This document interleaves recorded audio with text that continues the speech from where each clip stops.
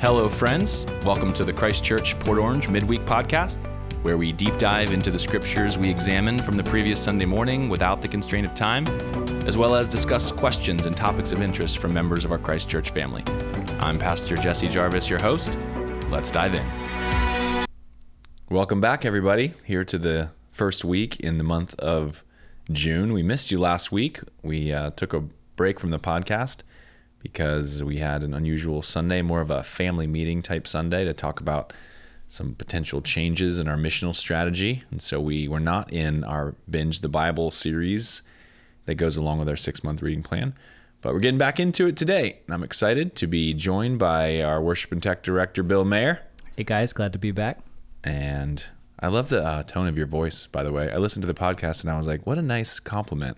That's so weird because, like, you know how when you hear your own voice, you're like, who is that? Yeah. And that sounds terrible. I never want to hear my voice again. It's still, when I hear myself on the podcast, that's how I feel. Is that still how you feel? It's how I feel. I don't feel like that singing on stage, but when I hear my voice in the podcast speaking, I'm like, wow. So your speaking voice still feels that way. Yeah. I mean, you know, I probably spend most of the time singing into a microphone. This is true. Yeah. We're all very in tune to your voice, your singing voice. Yeah, so it's still weird. I'm like, oh, gross. Well, I listen to a lot of podcasts, and I enjoy the co-host approach because you just get the variety. Because I'm not a watcher. I don't have time to watch anything, and I never really have been like, I don't really care what it looks like. I just want to listen. So I listen to a bunch of different podcasts, and I just get used to, like, people's personality gets built around their voice and the interactions, you know? So anyway, I listened to our podcast just to check it out and see how things were sounding, and I was like, oh, I like the variation between Bill and my voice. It works. It's also probably because I am like half an inch from the microphone, so there's like this proximity effect that happens. It gives me a little more low end. Nice. You're telling me all the tricks. Yeah, audio magic. Well, enough about us. We're excited that you're listening in, and as we navigate our way through the Gospels, we are getting less and less questions. Maybe that's because this section of the Bible is far more familiar to our listening audience. Maybe it is because many of our initial engagers in the reading plan in 6 months have given up. I'm not sure. I don't want to think that way, but it's possible. But I did want to just give a big shout out to Alan and Rebecca. Alan and Rebecca have been engaging nonstop with their thoughts from the text all the way through since January. I've gotten some great encouragement also. Natalie sent me an email just saying thank you, and I meant a lot. So for those of you who have been listening, Judy and John and others who have reached out to just say how much you enjoy the podcast, thanks for doing that. I actually enjoy doing this weekly, probably as much as maybe you enjoy listening to it or more. So it's a joy for me. But we were joking just before we started recording that Rebecca's questions have been keeping the podcast alive. So we'll get to those questions. This past Sunday, we took a section of Matthew's Gospel, chapter 18, and verses 15 to 20, which is tremendously practical advice for pursuing conflict resolution. And we kind of talked about just the nature of human interactions and our propensity to talk about a situation or about a person or about an offense and not go to that person. It's just, I don't know if it's particularly cultural for our area or our time or our culture, but we're far more likely to kind of give vent to our own feelings about a thing. And if we can find a listening ear, we enjoy the cathartic effect of being able to just share what's bothering us. And we don't give it a lot of thought. But as we examined the topic even briefly on Sunday, with a smattering of scriptures from the Proverbs and Matthew chapter 18, 15 to 20, and passages like Ephesians 4 and verse 29, the Bible really says a lot about our words, what we choose to say, what we choose to listen to, the effect of our words. And so we took some time to consider that. And it really struck me, as I mentioned on Sunday, I've read Matthew 18 so many times and studied through it, but when you listen to the gospel or you read the whole gospel, you start to recognize the really severely limited amount of content that's given to the most central figure in human history and the person who's at the center of our Christian faith, and that Matthew chose to include these words from Jesus, and it shows the importance in Jesus' mind of relationship, reconciliation, the one another commands of the New Testament about bearing with one another and working stuff out. And so in the grand scheme of things, it really ought to get our attention. And so we took some time to study that, and I really enjoyed that. One of the things I wanted to get into in that section of scripture was about the step 2. So if your brother offends you, go to your brother. If he listens to you, you've won your brother. And so that should happen kind of all the time. There's a lot of stuff that we should learn to just overlook that doesn't need all of that hoopla. And if we were as committed to those courageous conversations as I think Jesus wants us to be, I think a lot of times we'd go, you know what, I'm just going to let that go. Not a big deal. But when we do have an offense or something that we can't get over, going and working it out with that person is the first step, and oftentimes the last step, because most of us love each other, and when we have a problem, we can talk about it, and we have enough relationship and trust to be able to work out the details and, say you're sorry, hug it out, try again. And so that kind of should be happening a lot. But when it doesn't go well, Jesus adds this contingency of going with another person. And there's this phrase in there that the matter may be established by one or two witnesses. And that phrase, and in Matthew's gospel in particular, is all about establishing truth, right? So you go back to Deuteronomy, you go back to the Old Testament law, many references in the Proverbs and Psalms, where establishing a true thing by the testimony of 2 or 3 witnesses is a language surrounding, like, let's just get to the truth of the matter. It's not about perspective. It's not about preference. It's really about establishing the facts. And that's what that's meant to do. You're bringing other people in, and the phraseology there really is to hearken back to, like, hey, your brother's attempting to settle this out of court, so to speak, but there was real harm done, and so, like, let's bring in people who are adjacent to this situation, either by nature of the relationship they share with us and the fact that they know us, or that they were somehow witnesses to this or have some experience in the offense. And so I just wanted to mention that. I didn't give that any time on Sunday. There was a lot of other things I wanted to talk about. But the goal here is like revelatory. It's like, let's get to the heart of the matter. And, there's a serious nature. When you sit around a table with a group of people and they try to help you work out a thing, it really brings the importance of the relationships to the front and center. And so too often we can just kind of make things about, oh, you're just too sensitive, or I just don't see eye to eye, or, whatever about. And I just love the seriousness of that. And of course, the next layer of that would be, if that doesn't go well, to like broaden the group. Jesus uses the term there, the church, the ecclesia, the called out ones. These are people who all have a mutual interest in the success of this relationship. And so he appeals to the broader community. For us, we say church and we think of Sunday services, or we think of large groups of people. But throughout the first century, churches were a little more than a dozen or 2 people in a home, and within, a couple hour walking distance from the next group of Christian people. And so there was a much greater degree of intimacy. And so the church would have rung in the ears of Matthew's original readers a little differently than maybe it hits us. It doesn't mean you have to publicly shame anybody or talk about their personal offenses on a Sunday morning, but you really do want to like open up the circle so that this can become a community conversation, ultimately for the health and well-being of the offender and the offended.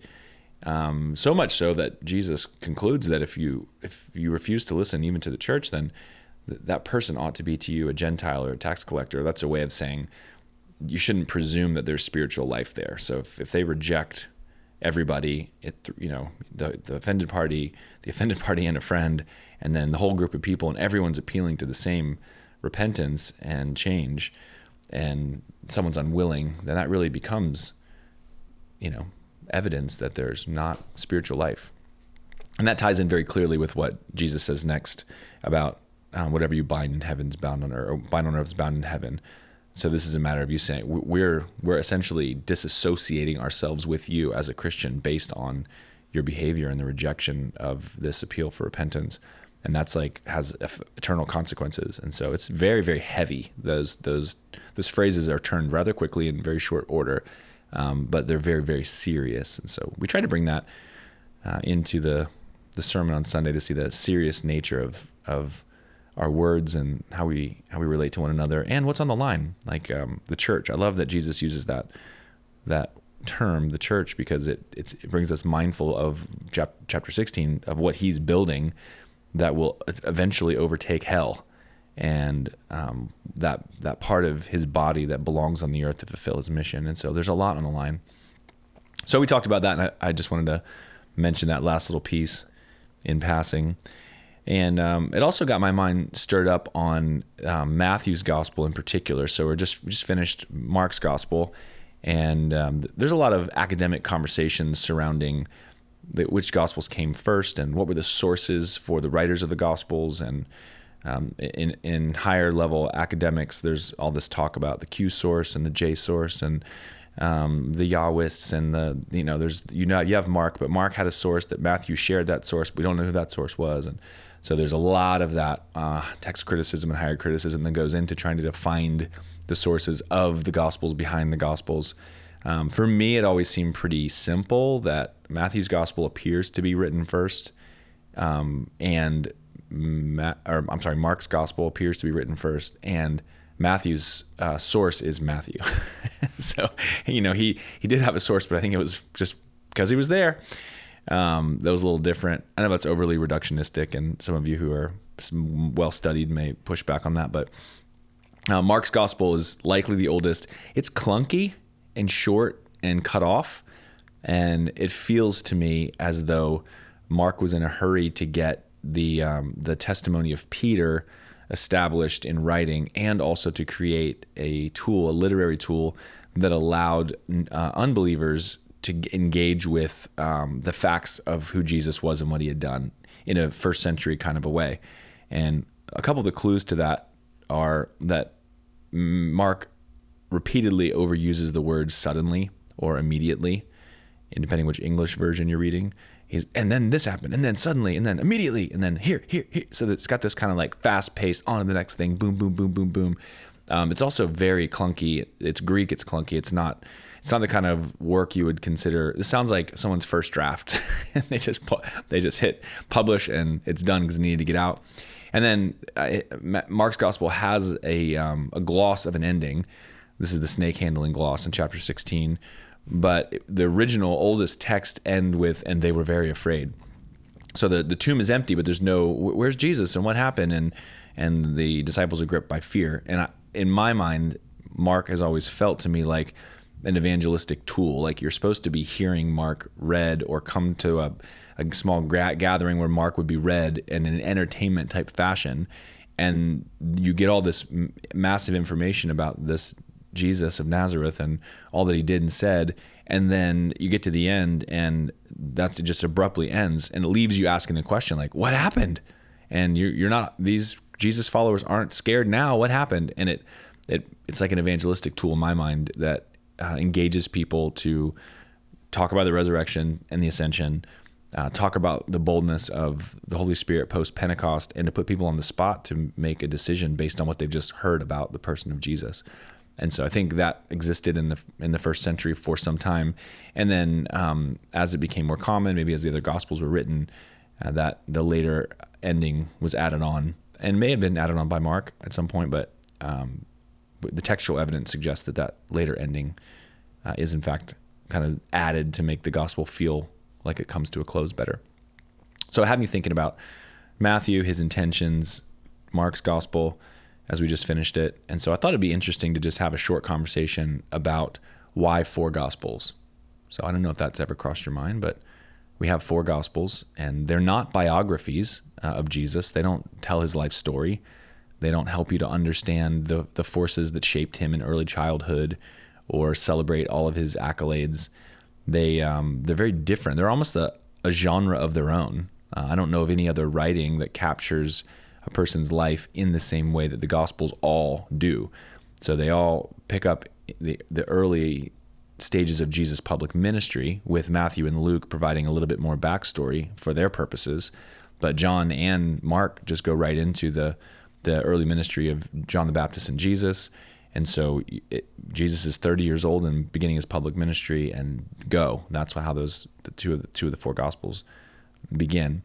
And so the focus then is, in large part, the 3-year ministry of Jesus and a bunch of the things that transpire that begin to build the themes that each of the gospel writers wants to communicate about Jesus. And then all the gospels have this same kind of feature where they come to a grinding halt and slow way down at the last week of Jesus' life, and then even slower the last night of Jesus' life. And so there's a large emphasis based on the narrative and the timing and the amount of words dedicated to the death of Jesus. And so the Gospels, which means the good news, and the Gospels in the original titles are the Gospels according to the Greek word kataz, according to. And so these are not the Gospels of. This is not made up by Matthew, Mark, Luke, and John. They are the gospel, the good news of what happened, that God became king, and how did he do that? Through his own life, death, and resurrection. This good news is from the perspective of, according to the testimony of Matthew, Mark, Luke, and John. And so the beauty of these 4 gospels is that they provide for us a multi-angled, multifaceted perspective on the most important event in history, and that is the life and ministry and death and resurrection of Jesus. And like anything, if you ever want to establish something that actually happened, the more angles by which you can see it, the more clarity you're going to get into the event itself. So part of the reason we're coming to you late this week, typically we post on Wednesday, and this is not going to come to you on Wednesday because we're recording it on Wednesday. And we're recording it on Wednesday because on the way home from our men's meeting on Monday night, I was in an automobile accident about 10 o'clock. Somebody sped out of a gas station parking lot and sought to cross 4 lanes and a turn lane of traffic and make an immediate right-hand turn. And there I was, and they just collected me, and we slid into the intersection together with my driver's side headlight in their passenger door. And then they fled the scene. So that was exciting. And so when I called the police and called 911, I was sad to learn that we are so understaffed in the police department that no one was available to respond to the call. So I gave up pursuit of following the car that hit me and allowed them to escape. And I returned to the scene of the crime and waited for the police to arrive. After 45 minutes, no one had shown up. And so I called 911 again. And they said, yeah, we have a lot of really important calls. So sorry about that. Someone will be there eventually. And after another little bit of time, I called the non-emergency dispatch to ask if I could please go home, as leaving the scene of an accident is still a crime. But apparently that's not a big deal anymore. So I had to go to the police station to file a police report and give my testimony about our hit and run. It took me an hour and a half to wait for a police officer to be available at the police station to take my testimony after I wrote it all out. And it had me thinking about, like, what has the justice system become? I remember the first accident I was in, somebody called 911, and this was the early days of cell phones, so not even everybody had a phone, and the police were there within like a minute, and they were doing a whole report, an investigation, and everybody who had stopped was being interviewed about what they had seen. And an accident with that many witnesses, you get a much better feel about what took place. My first accident I caused. I was trying to avoid someone that pulled halfway out in front of me, and I jerked my wheel to the left and slid into a car waiting to make a left-hand turn. It was my fault.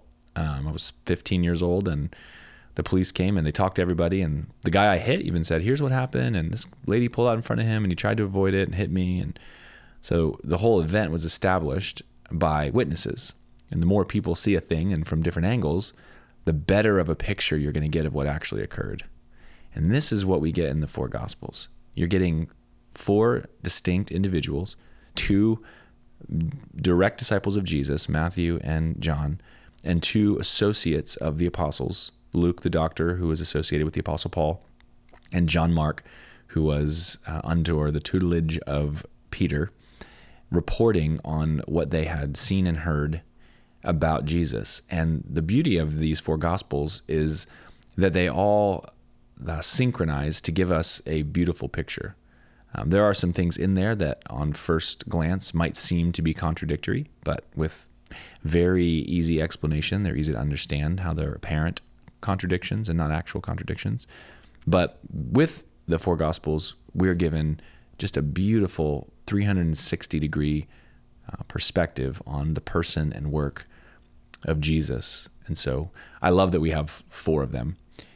Matthew, Mark, and Luke, they're called the synoptic gospels. Synoptic, like looks the same, because they follow very similar patterns. They contain much of the same data and tell many of the same stories. There's only a handful of items in each of them that are unique to their own writing, and they carry a lot of the same stories. They look very, very similar. And then John comes along much later and is a very different message. It's composed differently. It's built differently. Tells different things. There's a lot in John that's unique to John.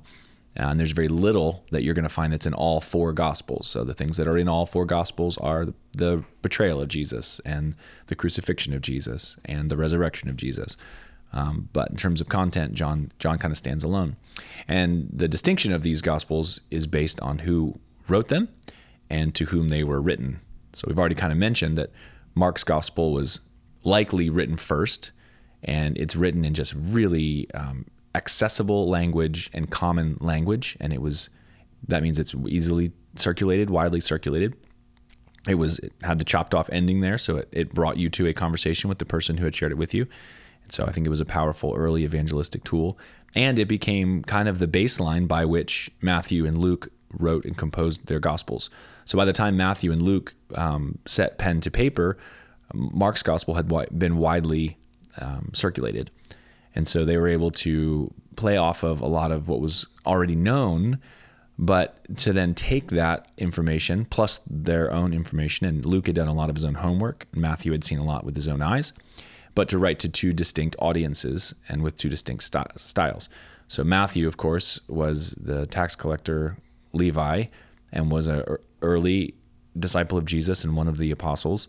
And so he had right firsthand close perspective on so much of many of the things that happened, but he was also writing with a distinct purpose, and that was to make a polemic or an apology for Jesus as a fulfillment of the whole Old Testament. And so again and again and again in Matthew's Gospel, you're going to get this phrase, and it was to fulfill the Scriptures, in order to fulfill the Scriptures, or as it is written. And so he makes, hundreds and hundreds and hundreds of allusions and direct quotations to the Old Testament to show that Jesus is the Jewish Messiah that anyone reading the Old Testament should have come to see and expect.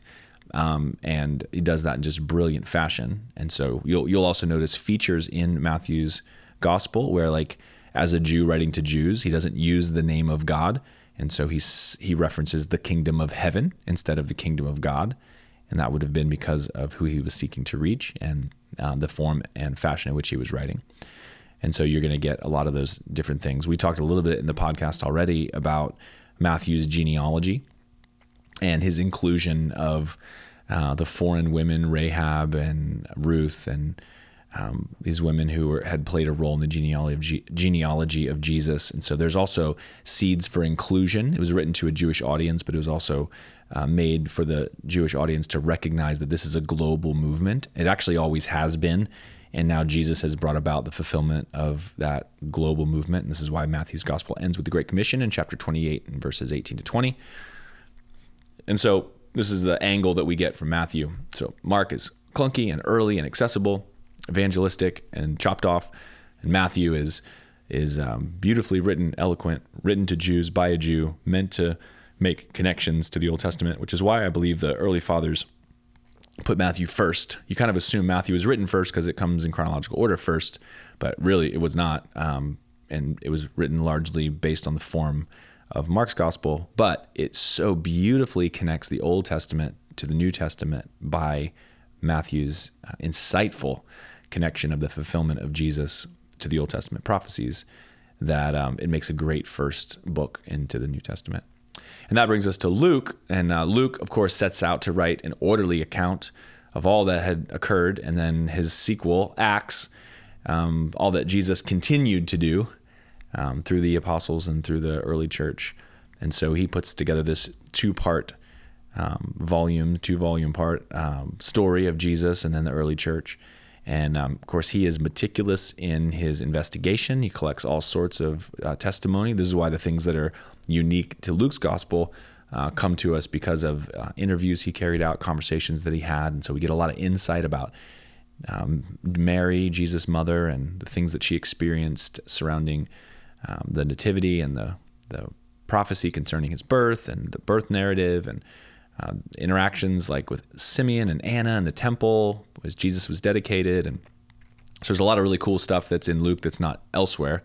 And then Luke also has an audience and a purpose. So Luke is writing to a Gentile audience to show that this is not just a sect of Judaism, but this is actually God's fulfillment, good news of great joy for all people. And so Luke goes to great trouble to show the universal nature of the gospel, and the interactions that Jesus had with all sorts of foreign peoples and the things that he said and how all those things culminated. And then he brings that into common era reality in the book of Acts to see the day of Pentecost and the Holy Spirit coming, and all these different languages being an expression of God's harvest, and then the spreading of the gospel in this concentric circles of Jerusalem and Judea and Samaria and the ends of the earth. And so it's got a very global missional element, and so it's written to an audience that may not be as familiar with Judaism, but needs to have some backstory to make sense out of the person of Jesus.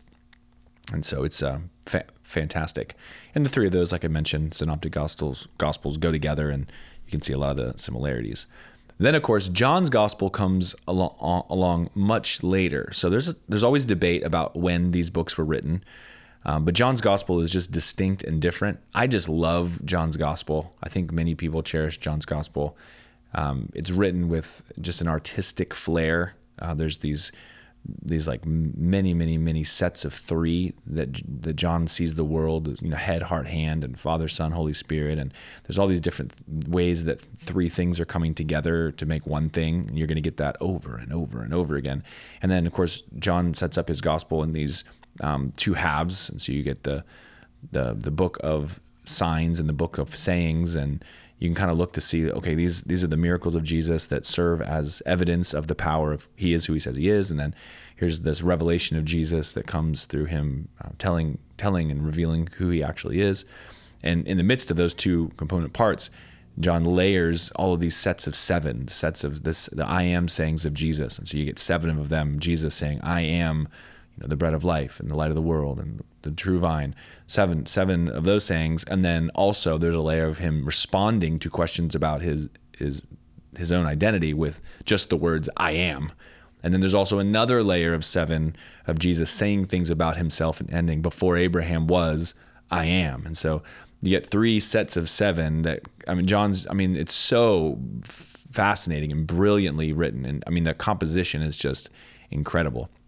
And so, but again, you have John, who's a different sort of person. And now John is likely in his 80s, maybe even his 90s, when he finalizes his gospel and it becomes widely circulated. And so he also has a purpose, and that purpose is to correct some early heresy about the humanity of Jesus and kind of thoughts against the divinity of Jesus. And so he is very, very serious about establishing the divinity of Christ.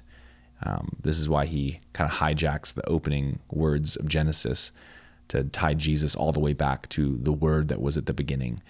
And throughout the gospel, John is revealing Jesus in his power and in his glory and in his equality with the Father. And so these themes continue to run through John's gospel. And so he's got, he kind of comes out of left field. He's that late to the party character who's telling the story from yet a 4th angle that really fills out that picture and overcomes some of the weaknesses of having these other 3 gospels written so closely together and along the same frame. And so he breaks the mold, and so we get John's gospel. And I just think it's beautiful that we have them. So I didn't get any questions about that, but that was just what was on the top of my head. Very nice. Well, I'll just rant for a minute on something that I think is interesting about the Synoptic Gospels is, even though they use like the same material, they don't use it in the same way. Like Luke 15, he tells the story about the shepherd that leaves the 99 to go after the one, and then at the end you get all the angels in heaven rejoice over the one being saved, explicitly in the form of salvation. And because the setting is that Jesus is in a group of Pharisees and tax collectors and quote unquote sinners in the same thing. And he's kind of showing this thing, whereas Matthew in Matthew 18 is using the same exact story. And he says, the one shepherd that leaves the 99, but the context for Matthew is not salvation. It's church correction. That's right. Go out there and win your brother and bring him back. So it's just like, you can get lost trying to be horizontal and thinking that they mean the same thing when they don't. Right. It's all like kind of something to consider. I think that's really changed my Bible reading is like, what's the authorial intent? What did that author what is he trying to say to you? Like, it's like, I hear people say that Paul's like scatterbrain, but they're not following along with his train of thought. They're like, oh, he's over here, now he's over there, and now he's back over here again. But it's like really, train of thought. And it's like another example is like Matthew 5 or 6 when he's talking about like giving. There's like this section on giving, and he goes giving, giving, giving, giving, and then there's this phrase that's like, if you have a good eye, your whole body's full of light, and if your eye is bad, how bad is that darkness? And then he goes right back into giving, giving, giving. But like I've heard people kind of potentially preach about this in the wrong way, because that was a Jewish idiom about giving. Having a good eye means you're a generous giver, but you miss that if you're not paying attention to what's happening in the local context of the text. Like, what's this author? What's he trying to say to me? Right. So I think that's like something to consider when going horizontally between these gospels. Yeah, that's a really good point, because they aren't used the same way.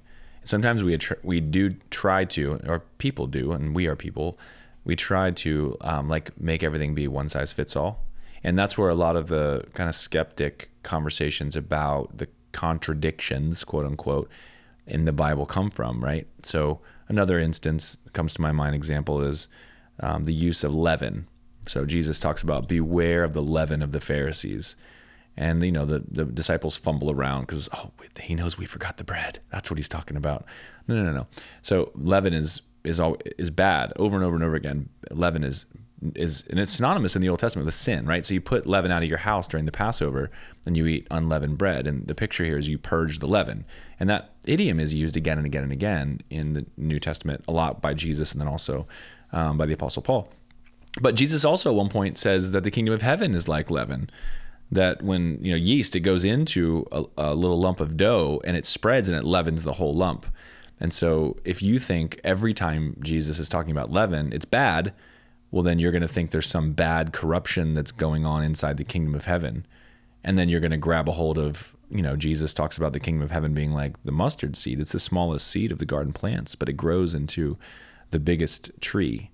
And the birds of the heaven find their rest there or land there, however the phraseology is. But a lot of times I've heard theologians say like, okay, birds are always bad. Birds are a sign of judgment. And so there's this element of which the kingdom is growing, and it goes from really, really small, and Jesus goes into the ground. Unless a grain of wheat falls and dies, all the idioms apply. But the birds there are meant to be like, there's going to be like corruption inside of the kingdom. And well, maybe if birds are always bad, but not necessarily birds are always bad. Maybe it's a picture of like maybe the nations having a place to come and land and they're not a part of the thing as it is organically, but now that they're benefiting from it. And so you have to take into consideration, like Bill mentioned, how is this author using this story? The other thing that's really important to remember is Jesus was an itinerant speaker. So even The Chosen isn't really capturing this well. I'm loving The Chosen, but there's this idea of kind of like Jesus is having these little small group discussions around with people, and maybe sometimes there's a little crowd of people that gathers, but the big sermon is the Sermon on the Mount, and thousands of people are gathered. But if you read the Gospels, you'll see that Jesus continues to leave and go town to town to town to town to town, moving on, and people are compelling him to stay, but he says, I got to go because I was sent to preach. And so one of the things I can tell you about being an itinerant preacher is you have a lot of the same stories and a lot of the same examples, but sometimes they work to tell one truth and sometimes they work to tell a whole other truth. And so it wasn't like Jesus only said the story about leaving the 99 and going after the one time. He likely used this story with multiple groups of people in multiple places and against multiple problems. And so if he's telling that story in a setting where people are giving up on each other and walking away from each other, then maybe he can use that to talk about the impulse to pursue someone who's offended you or someone who's hurt you or whatever. But then he also could use that to talk about the value of a person to God. And he could also use that to talk about, well, if you're judging people because they're different from you and you think that they're other or they're less than you, this is the way he ends the story of the prodigal son, well, then you're going to miss the point of God's heart is to go after broken people. You know, we say things like hurt people. But if you allow the hurt you've experienced to separate you from everyone else, before long, you're just alone. And so there's this impulse to go. That's what I call the missionary heart of God. And so Jesus has the power and the freedom to use his own stories and idioms and parables in any which way that he wants at any time. And these gospel writers were there or were associates of people who were there and heard him use these in different ways. And so, you know, if you try to overly synchronize, especially the synoptic gospels, you'll be like, wow, was it a sermon on a mountain? Was it a sermon in a field? Was it what happened here? Well, maybe it was both. Maybe Jesus told, did he say, blessed be the poor or blessed be the poor in spirit? Well, maybe in different cities, he used different phrases based on who his hearers were.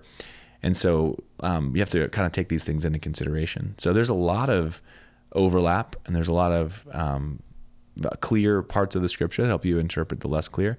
But you also have to, like Bill said, you have to really read by going, what's happening right here? And this is why we need a whole podcast on hermeneutics. I think that should be coming up real soon. So yes, please. Yeah, I think it'd be really helpful for us to have a popular level conversation about the tools that you need to accurately interpret the scriptures. I think that would be glory. Yeah, I would love that. Just so many things are in my heart where I'm like, man, I wish if you just had a couple, like just basic tools, a hammer and a screwdriver, and maybe like an electric drill, you'd be set. You could do like so many things. Yeah, I think too many of us have that workflow with the WD-40 and the duct tape. You remember that? Does it move? Yes, no, should it? Like, that's the only tools we have in our toolbox. Read the scripture until something pops you in the eyeball, and then that's God's word to you today, no matter what it means or meant or whatever. So yeah, maybe we need a few more tools in our toolbox. Well, enough of our bantering about these four gospels and their beauty and their differences.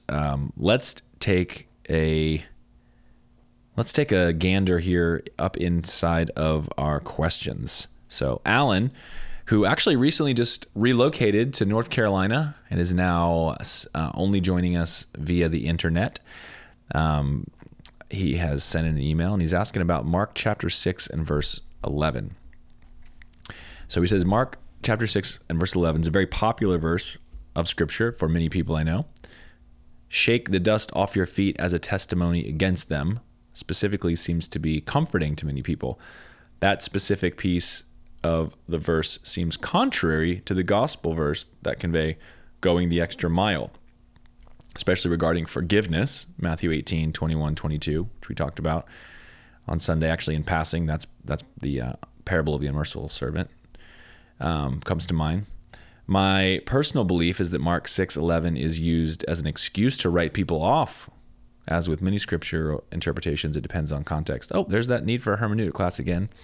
I believe that Mark 6:11 is based on the idea that people in those towns are actively sinning against Jesus by refusing to even give the apostles the courtesy of listening to the good news. Thus, this could be interpreted as a sin against God himself. That's far different than a sin against man, where forgiving 70 times would be what Jesus would expect of us. Have I totally missed the point? Do you see how some would see this as selective scriptural justification? Great question. And there's multiple layers to your question. So let's talk about the passage itself. So Jesus sends out the 12 and then later on the 70 to fulfill these precursors of the missional element of the church. And he imbues them with power over demonic forces and gives them the strength to heal disease. And they're really going out without him in pairs of two to communicate the truth about Jesus and to reiterate this good news message. The essence of this good news is repent, for the kingdom of heaven is at hand, or the kingdom of God is at hand. And so Jesus, as he began to preach, everywhere he went, he taught truth, but the response, the appropriate response, was repentance. It was a turning away from one course of living and believing and turning toward a new course of believing and living. And so this metanoia, this changing of one's mind, is what was at the center of the apostles' teaching about Jesus. So they shared stories about Jesus, what he had done, who he was. I'm sure some connection to Old Testament texts that immediately became familiar to them, although many of them didn't until later. And so they would go from town to town. And there would be towns that would reject them and not give them a hearing. And so they were told to shake the dust off their sandals. Now, that was an idiom that was familiar in the first century, and one that we may not be familiar with today. And it didn't really have so much to do about writing people off. I mean, that is essentially the net effect. You're essentially moving on. But the shaking of the dust from your shoes is basically saying, I'm leaving you to the judgment that comes from you having rejected what we came here to tell you. And so I don't want to be associated with you in so much as I don't want the dirt from your land stuck in the bottom of my keds. So that's the idiom. It's basically saying, okay, I'm washing my hands. Like, I came to do my thing and you rejected it, and now that's on you. And so it's a public statement of, that was your chance. And so that's kind of where the phrase comes from.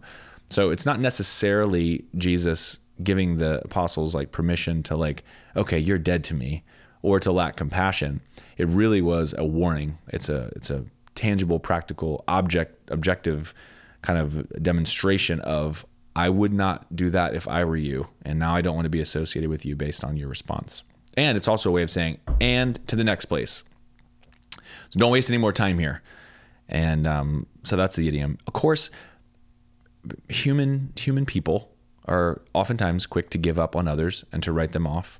And so when we read something like that, where Jesus specifically gives instructions about what to do in a particular instance, then that may feel like a right impulse. So I was reminded of an old T.D. Jakes sermon that I listened to over and over and over again after I'd been abandoned by a number of longtime friends and co-leaders. And he had this sermon, and he said, if somebody can walk away from you, let them go. Don't beg somebody to love you. Don't beg somebody to stay with you. And everybody's cheering, and it makes you feel good to go, you know what, that's right. Just let them go. Let's walk. Like, I'm moving forward. And I think there's an impulse in all of us to like have that bit of justification to go, all right, I just want to be free from this situation and put all the weight on you and all the responsibility on you, and I'm moving on. And there's lots and lots and lots of times when that's not appropriate. It just isn't. I think it flies in the face of a little bit of what we talked about on Sunday from Matthew 18 about the impulse to go and be reconciled. Really, it's coming down to a specific missionary journey where Jesus is saying, go and preach to people who ought to be prepared to receive you. Jesus wasn't sending them to Gentile country. He was sending them to villages in the nation of Israel, populated by people who had a messianic expectation. They were waiting for Messiah. They were talking about Messiah. They were hoping in freedom from Rome. This was commonplace conversation. They were in and out of synagogue. These were the people who should have received this good news willingly and gladly and immediately.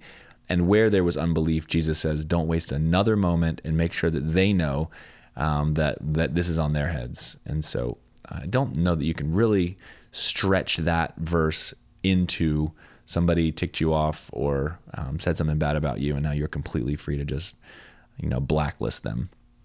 So I agree with your impulse there. Hopefully that clears things up a little bit. Great question.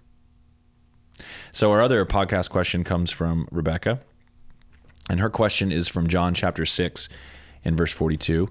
She says, do we know how public the knowledge of the virgin birth was to people who lived with Jesus when he started his public ministry? Did everyone have a view of him as one born like everyone else, and therefore have a more difficult time believing he was God's son, Messiah? In chapter 7, people were thinking he was demon-possessed, playing devil's advocate, how could they be discerning between believing him or being demon possessed, especially if they really believed he was Mary and Joseph's son and nothing more? We see also in chapter 7, verses 40 to 52, the differing opinions of who they thought he was, and maybe for a purpose that that all were not going to believe. Something else I noticed, I don't think I had before, was John 11, 49 to 53, that Caiaphas had prophesied that Jesus would die for the Jewish nation. Yeah, that's a great verse. I love that. Better that one man should die for us all than all of us should perish. You're like, oh, you don't know how close to the truth you are. How that prophecy would have been perceived by the Jews prior to, and then seeing when it came true. And then finally, she says, John 13, 27. And actually, I'll pause here because we're getting into another very complex question. And so I don't want to lose the first one. So in terms of the public knowledge of the virgin birth, yeah, that is really limited to Matthew's gospel. Again, Matthew grabs a hold of that as evidence that Jesus is the Messiah, and he ties that into the prophet Isaiah, who talked about like the virgin shall conceive. And this is one of the complex ways in which the New Testament writers interpret the Old Testament. We'll actually get into that if we talk about hermeneutics, because if you go back to Isaiah and you read that passage, this is a timestamp. One who is a virgin now will give birth, and this is how you will know. But it also had a prophetic element, a distinct prophetic element about a thing that was going to happen. And so Matthew's saying, hey, Jesus is that thing. And I know that because listen to the story of how this went down. There was this young couple, and they weren't married yet. And the husband-to-be was going to divorce the wife because she was found to be with child. But it wasn't through immorality. It was by the Holy Spirit. And so a lot of times we think, oh, the virgin birth of Jesus is some kind of like proof positive that he's the Son of God because he has no human father. Then you'd be thinking, well, why didn't the other gospel writers put that in there? That seems kind of important. But the picture here is not just the nature of the divinity of Jesus per se. I mean, that's a clear statement by Jesus, especially through John's gospel, again and again and again and again. It's not unclear. Matthew harnesses that as fulfillment of Old Testament prophecy. But yes, certainly. I mean, even in the gospel narrative, I should have looked this one up so I could give you the reference before we started the podcast. But even when Jesus was publicly preaching, he was criticized, and it was said of him, like, don't we know this man's mother and father? Isn't this not the carpenter's son? So there was not broad awareness of the virgin birth, and that was not something that Jesus started off his sermons with. Hey everybody, I'm Jesus from Nazareth. My father is God. I was not conceived in natural, like it just never came up. It didn't need to be the central point of Jesus' message. I think, do you remember when, I think it was Isaiah, but like, wasn't he talking to King Ahab, and God's like, give me a sign. Mm-hmm. And then he's like, all right, you don't want to pick a sign? Yep, I'll give you the sign. Yeah. And so I think it's something to consider about Matthew also, is that he's going through scripture, proving these things. That's one of them. Yep. Hey, the Messiah is going to come virgin birth. Yep. And there it is.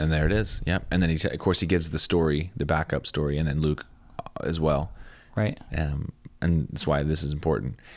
It's also important to recognize, again, we've said this so many times in the podcast, but as like modernist, Western, relativist, humanist minds, like our minds are shaped by the world we grew up in. And the Western mind is very different than the Eastern mind. And the modern mind is just very different from the ancient mind. So like, we know a lot of things, and we've benefited from scientific discovery and, heliocentricity and gravity and light and time travel and particle physics. Like there's all kinds of access to knowledge that we have that was just unknown in the first century and for eons before that. And the minds of our ancestors in faith, they were shaped by the story. Like their whole ideology was shaped around story, and the story was creation and covenant.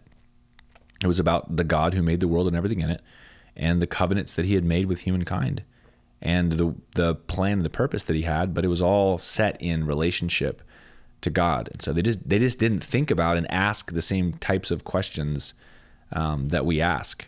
And so signs for them were like a way in which God would confirm his promise. So a sign went along with the covenant. Whenever there's a promise, if God says he's going to do a thing and you're at a place where you're wondering, is God going to be faithful to that thing? Then you ask for a sign. And which is why it's so ironic that when Jesus was preaching and teaching and claiming to be the Messiah of God, the Son of God, and revealing hidden truths about God, that the Jews say, show us a sign. He's like, I am the sign. Like God made a covenant and I'm literally here. It's really quite comical, you know?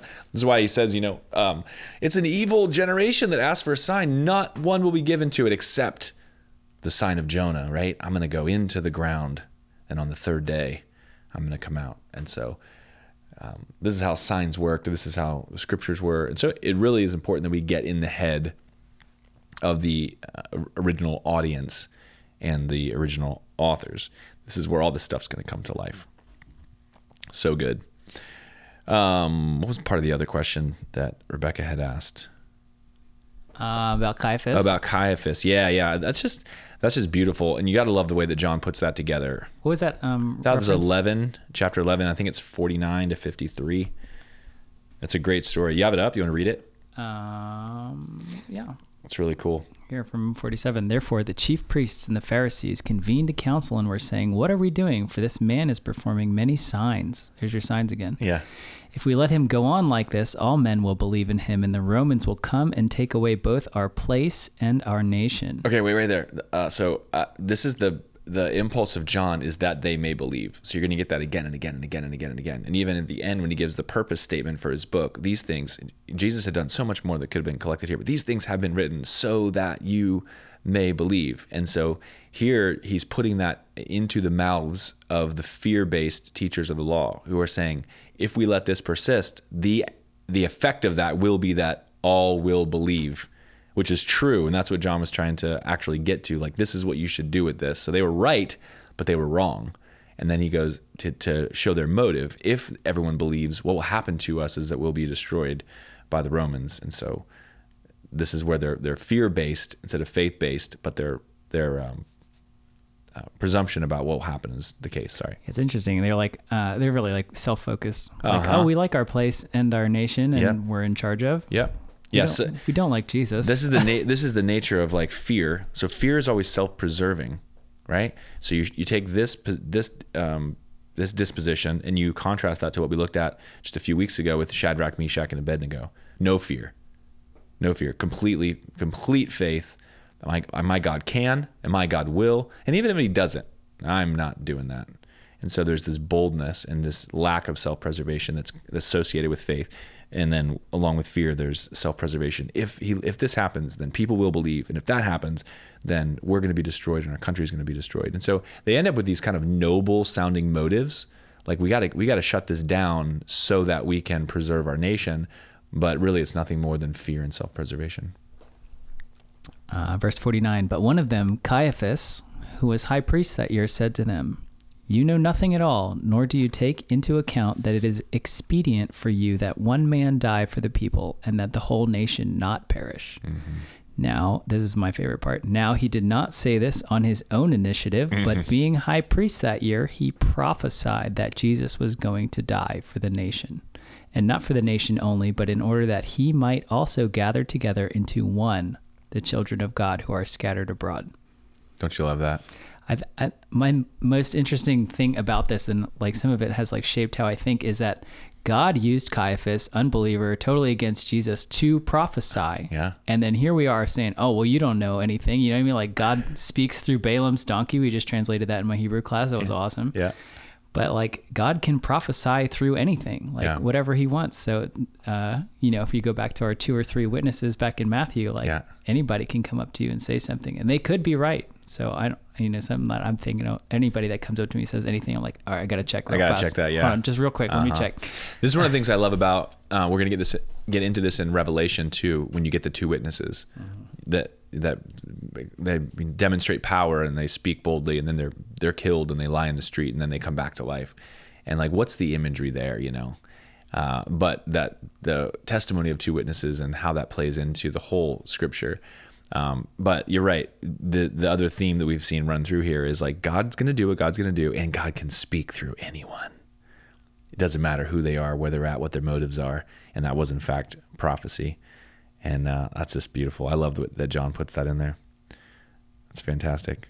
But yeah, no, that prophecy would not have been perceived. It would have been after the death and resurrection of Jesus that everyone went, whoa, remember when Caiaphas said that? He was spot on. Super good. Okay, so we'll wrap up. I'm not sure we've been close to an hour, but the last little section that Rebecca asked about is from John chapter 13 and verse 27, and she wants to know our thoughts on Judas and John stating when he took the bread that Satan entered him. Do we think it was a demon possession that caused him to betray Jesus? Was it his own sin? I was thinking of The Chosen, here that comes up again, and how Judas has been portrayed so far. Do we believe he was a faithful disciple up until the end?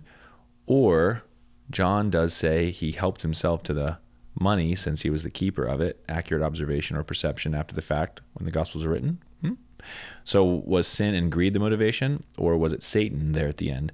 Would Jesus have been tried, arrested, crucified as sacrifice anyways, had not a disciple given away his location? As we know, he came in order to be a sacrifice. Therefore, evil had to happen to make the sacrifice possible. Interesting debate. So this is a little fun insight into Tiffany and my marriage. So we have had this ongoing debate for like seriously 20 years. Over this scripture? Yes. Wow. Yeah, the two of us, I don't know how many times, at least half a dozen times, maybe 10 times, we've spent like more than an hour talking about this particular instance. And part of the reason is, one of the oldest, most difficult dichotomies in the Bible is that between the sovereignty of God and human responsibility, right? So if God is sovereign, if he is all powerful and in control of everything and shapes the future and can do whatever he wants, how free is our will, right? And then if we have a free will, having been created in the image of God, which it appears that the scripture implies, then is it possible that the things we do actually limit the power of God? And how do these things work? And so you end up finding whole like ideologies or theologies that are built upon the preservation of the sovereignty of God in defense of the sovereignty of God, and they tend to become deterministic and fatalistic, almost as if nothing you do matters, that you are kind of completely under bondage and that your freedom is really nothing more than a myth and a mirage, that you can only do that which you were meant to do. And then there's theological distinctives that place all the emphasis on the preservation of human free will to the point that God is essentially, handicapped or has his hands tied behind his back when it comes to his ability to influence or overtake what it is that we choose to do. And so people tend to fall on one side or the other. But there's a syncretism that happens when you look to the actual scriptures, because in the scriptures you will often, and I would almost say always, find that there is a component or a layer of the sovereignty of God. And in the Judas narrative, he who shared my bread lifted up his heel against me. There's this prophetic treachery that's played into the eternal purpose of God. And the scriptures play that out, that essentially Judas was destined to betray Jesus. It was in the plan from the beginning. And so God's got this death of Jesus, this crucifixion that happened at the right time in complete total synchrony with the Passover and his ministry, and along with the Roman officials and the Jewish high priest and the Pharisees, and you have all these multiple players, even what we talked about with Caiaphas' prophecy, all coming together, and they required the betrayal of Jesus by one of his disciples that was forecast and foreshadowed prophetically in the Old Testament. And so Jesus even said it in John chapter 13. He's like, one of you is going to betray me. And they're asking, it's not me. It's not me. Even Judas said, it's not me. Surely not me. Is it me? And Jesus in John's gospel whispers to John, the one who dips his bread, like, this is the one right here. And he points him out. So like you have this human level that this stuff is transpiring in real time, and it has all sorts of human motivations, but it's also completely in keeping with the sovereignty of God and his purposes.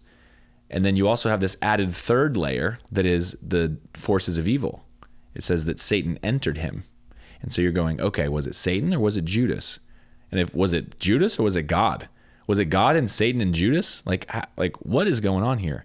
And so where you kind of fall in your interpretive method or in your presuppositions as a grid to understand the scriptures, if you find yourself seeking to defend the sovereignty of God or defend human free will or limit the powers of evil, you're going to kind of come to this particular instance from a different angle. And the reason this instance is such a hot spot is not only because you have all three elements, the sovereignty of God, the prophecies that are specifically connected to Judas, and the type of treachery, and the 30 pieces of silver, which we saw in Zechariah.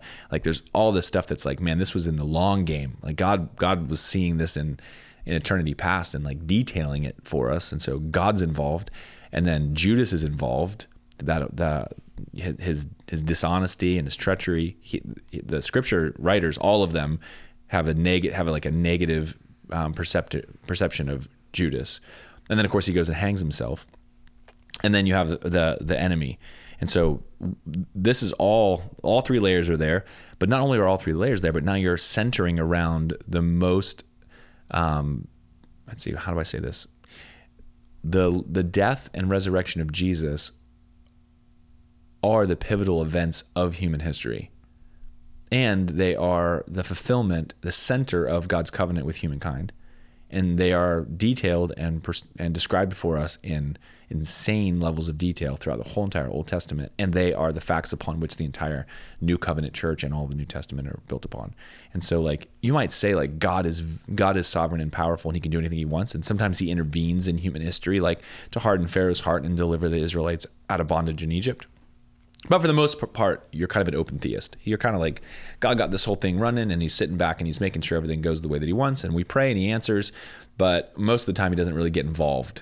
And if he does get involved, it's kind of like a miracle. But for the most part, he doesn't. And then you go, well, sometimes he's got to get involved, especially if he's going to bring about his purposes on the earth. And nowhere is that more important than at the cross of Jesus. And so you're taking this hot spot of sovereignty of God, human responsibility, power and limited influence of the evil one, all of these things overlaying on top of the most important event that ever took place and that so much of the Old Testament prophecy is specifically referring to. And so now you're asking the question, if God does get involved, how often? And may he get more involved at more important times? Or is he just as involved in every aspect of your personal life every single day as he was at bringing about the betrayal of Christ and his ultimate crucifixion and resurrection? Okay, so here, check this out. So I'm thinking about this, and this is what I'm thinking right now. Yeah. Because I know I've breezed through this a bunch, and I'm like, wow, look at that. That's crazy. So I just cheated, and I looked in the Greek, and I was like, okay, what is this entered? And it's like pretty locative, like entering a city, entering all this. So it's like pretty straightforward. But then I'm like thinking this way. What's the difference between being demon possessed and this scripture? I don't think there is any. Yeah. Right? Like if you give yourself over to demons, you got like the Dude Gennesaret, you got like, they're all acting funny and doing weird stuff that I don't think they would normally do. And we obviously, at this point in John, we know Judas is not part of the program. Right. He's like, oh, I'm in it for me. I'm getting money, stealing money out of the box. I'm like, he's just following along for his own benefit and he's not in it for what Jesus is preaching. So how is it any different that Satan would enter him and, more or less control him if he's giving himself over to that than another demon like that we've seen throughout the other gospels, where Jesus is setting them free. Yep. Because it also seems like Jesus is like, oh, I see you, Satan. You just entered Judas. Now go do what you need to do. Yep. Yeah. And so John in particular has been writing the Judas betrayal into his gospel. So even all the way back to chapter 6, John is saying like Jesus knew who was going to betray him. I think it's 64. So like John's writing this in like, okay, Jesus, it's almost like Jesus chose Judas knowing he was not legit. And then Jesus is interacting with Judas knowing that he's going to be the one. Jesus is revealing that to the other disciples at the Last Supper. And even when he is greeted with a kiss, is it with a kiss that you betray the Son of Man? So, one of the questions that Tiffany and I have debated over is, was Judas saved? Was Judas saved? And so if you think, okay, well, Judas put Jesus, Judas followed Jesus. He wanted to be a Jesus follower. He went along with this whole program. He had an obvious moment of regret because he gave the money back and then he took his own life. And so he's obviously broken, remorseful. Or was Judas, and this is what comes back to your underlying theology. So if you have let's say a Protestant Calvinistic theology, then you have an idea in your head that the sovereignty of God and salvation means that from history, prehistory, from eternity past, God has foreordained or decided who is going to be redeemed and saved and who is reprobate and going to be destroyed, and that is fixed and locked in. And so Judas has to be one of those two, and then obviously in that rendering he would be in the reprobate, and so his suicide becomes evidence of his hopelessness and lack of actual true repentance, and therefore he's all bad. Now the early church, everybody hates Judas. Like you read any of the church fathers, no one has anything good to say about Judas, nothing redemptive at all. But if you ask yourself the question, okay, what is it that justifies a person or saves a person, and is it belief in Jesus? Did Judas do a thing that was unforgivable? And is there maybe not this categories biblically of eternally elect to salvation and eternally elect to condemnation? So this is where your presupposition about the sovereignty of God and the role of human free will, or the limitation of human free will, and then the power of the evil one come into question. And so you will answer questions like that. Okay, was Judas ever genuinely, quote unquote, converted? Now, obviously there's a lot of nuance there because things were different after the resurrection and ascension of Jesus and so on. But it seems clear to me that the way that the scripture writers speak of Judas is that he was not faithful to Jesus, that his motives were always self-centered. So he comes on the scene like anybody else would have, assuming that Jesus is the Messiah, with certain expectations about what that means, and seeking to benefit himself by proximity to Jesus. And at some point, which John refers to in chapter 6, when he realized, wait a second, Jesus isn't going to do the things I thought Jesus was going to do. And so I've made all this investment in following him, and I need to get some of that investment back. And it's at that point that Judas begins to look for a way to betray Jesus, which means God has this eternal purpose and plan that's being fulfilled specifically. Jesus is aligned with it and aware of it. Jesus brings Judas on as a disciple. Judas has an impulse that's self-centered, and then at some point decides he's looking for an opportunity to betray Jesus. And it just so happens, quote unquote, just so happens, that in the perfect timing and plan of God, when the Passover lamb is chosen and on this final Passover, that Jesus is in fact betrayed by Judas, and that the devil also is looking. I love the way Matthew chapter 4 and the temptation of Jesus ends, that says that, and the devil left him looking for an opportunity. He's looking for a chance to go after him again. And so the whole gospel narrative, you have the devil in the background, like looking for a weakness, looking for an entry point to be able to come against Jesus again. And so in this moment of treachery from Judas, that is when he is opened up to the powers of darkness and fulfills that. And so there's also an element of straight evil. So there was a willing, unbelieving Judas, and there was a self-sacrificing, all-powerful, omnipotent God, and there was a defeated foe who's seeking to wreak havoc on the person and purpose of God, and all of those purposes aligned right there at the point of Judas of Iscariot. It's interesting to think, like, you put it back in perspective, like all-powerful Jesus could have just cast out this demon. Yeah. And he's like, no, this is the plan. This is the plan. We're going to all going according to plan right now. In fact, what does he say in Matthew chapter 16 when, right after he says, you are Peter, and on this rock I'll build my church? And then Peter, he forecasts his death, and Peter says, far be it from me, Lord. And what does he say? Get behind me, Satan. He goes, you're against me fulfilling what I'm here to do. And so you see even an unwitting Satan being wrapped up into the purposes of God. He's seeking to like physically destroy, but little does he know. And I think C.S. Lewis really captures this in the Chronicles of Narnia, when Aslan is traded for, not Edmund, I'm sorry. Is it Edmund? I'm blanking. Yeah. And so they're like, oh, he's going to die, but he doesn't stay dead. His power is in his self-sacrifice. And so like, this is the strength. And he goes now he comes back and he's able to fly, like unrestrained power. And so this is the picture. But yeah, this is totally a side note, Yeah. but maybe it'll just like spin some gears everywhere. yeah, Is like, how he says, like, get behind me, Satan. I wonder now, because Matthew is Jewish, writing to Jews. Yep. And we just went over this translation of Numbers with Balaam, Numbers 22. Yep. And it says God, literally says God, they use the word Satan, which is the same Adversary, word. yep. Yeah, he stood as an adversary against Balaam in the road. Yep. And so I'm like wondering, he's like, get behind me, adversary, or is he referring to, the person the of Satan. actual dude? Yeah. Yeah. This is really tricky. This is another one that maybe we'll use that as an, like a practice sesh for hermeneutics, because there's a lot of things we think about the devil or Satan that we don't recognize. Like that's not the way it's actually used in the Bible. And so Satan is the adversary. And it can be used as like a specific person, or it can be used of any person that stands in your way. And so, yes, God himself becomes he says, I am an adversary from time to time. There's actually a verb there. Yeah. Or I mean, not a verb, it's a noun. Yeah. Ha-Satan, the name. Yeah. Or, sorry, I was right. It was a verb in there. In the Balaam story? Yeah, in the Balaam story, it's okay. a verb. Okay. Interesting. Yeah, it is interesting. So you have to take those pieces and parts together, but it's fascinating, and you can muse endlessly on these things.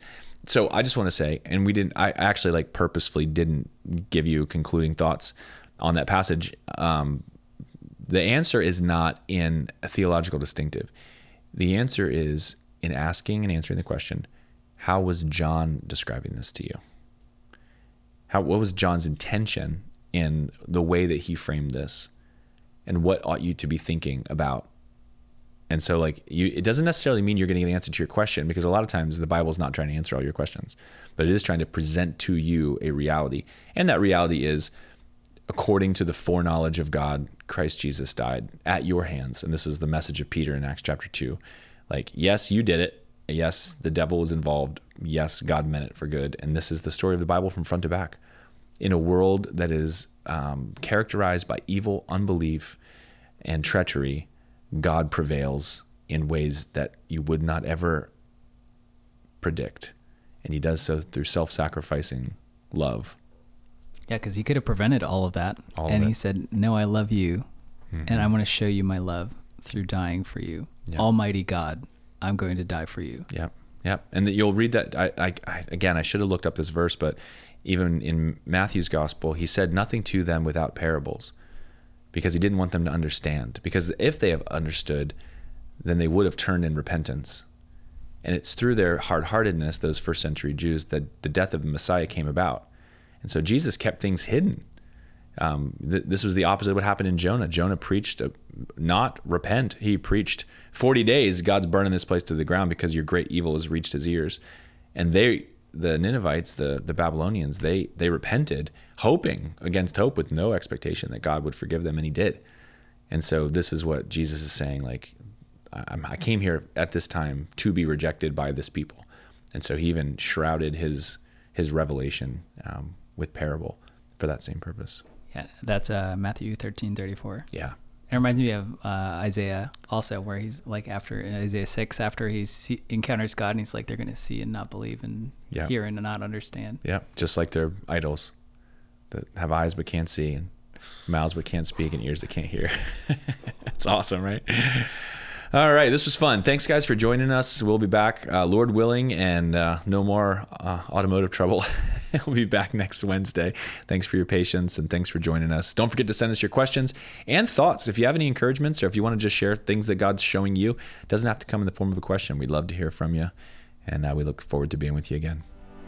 We hope you enjoyed this week's deep dive into the scriptures. Our goal is to help you know Jesus better so that you can implement your identity in Christ, engage in your unique purpose and calling, and create community around your relationship with Jesus.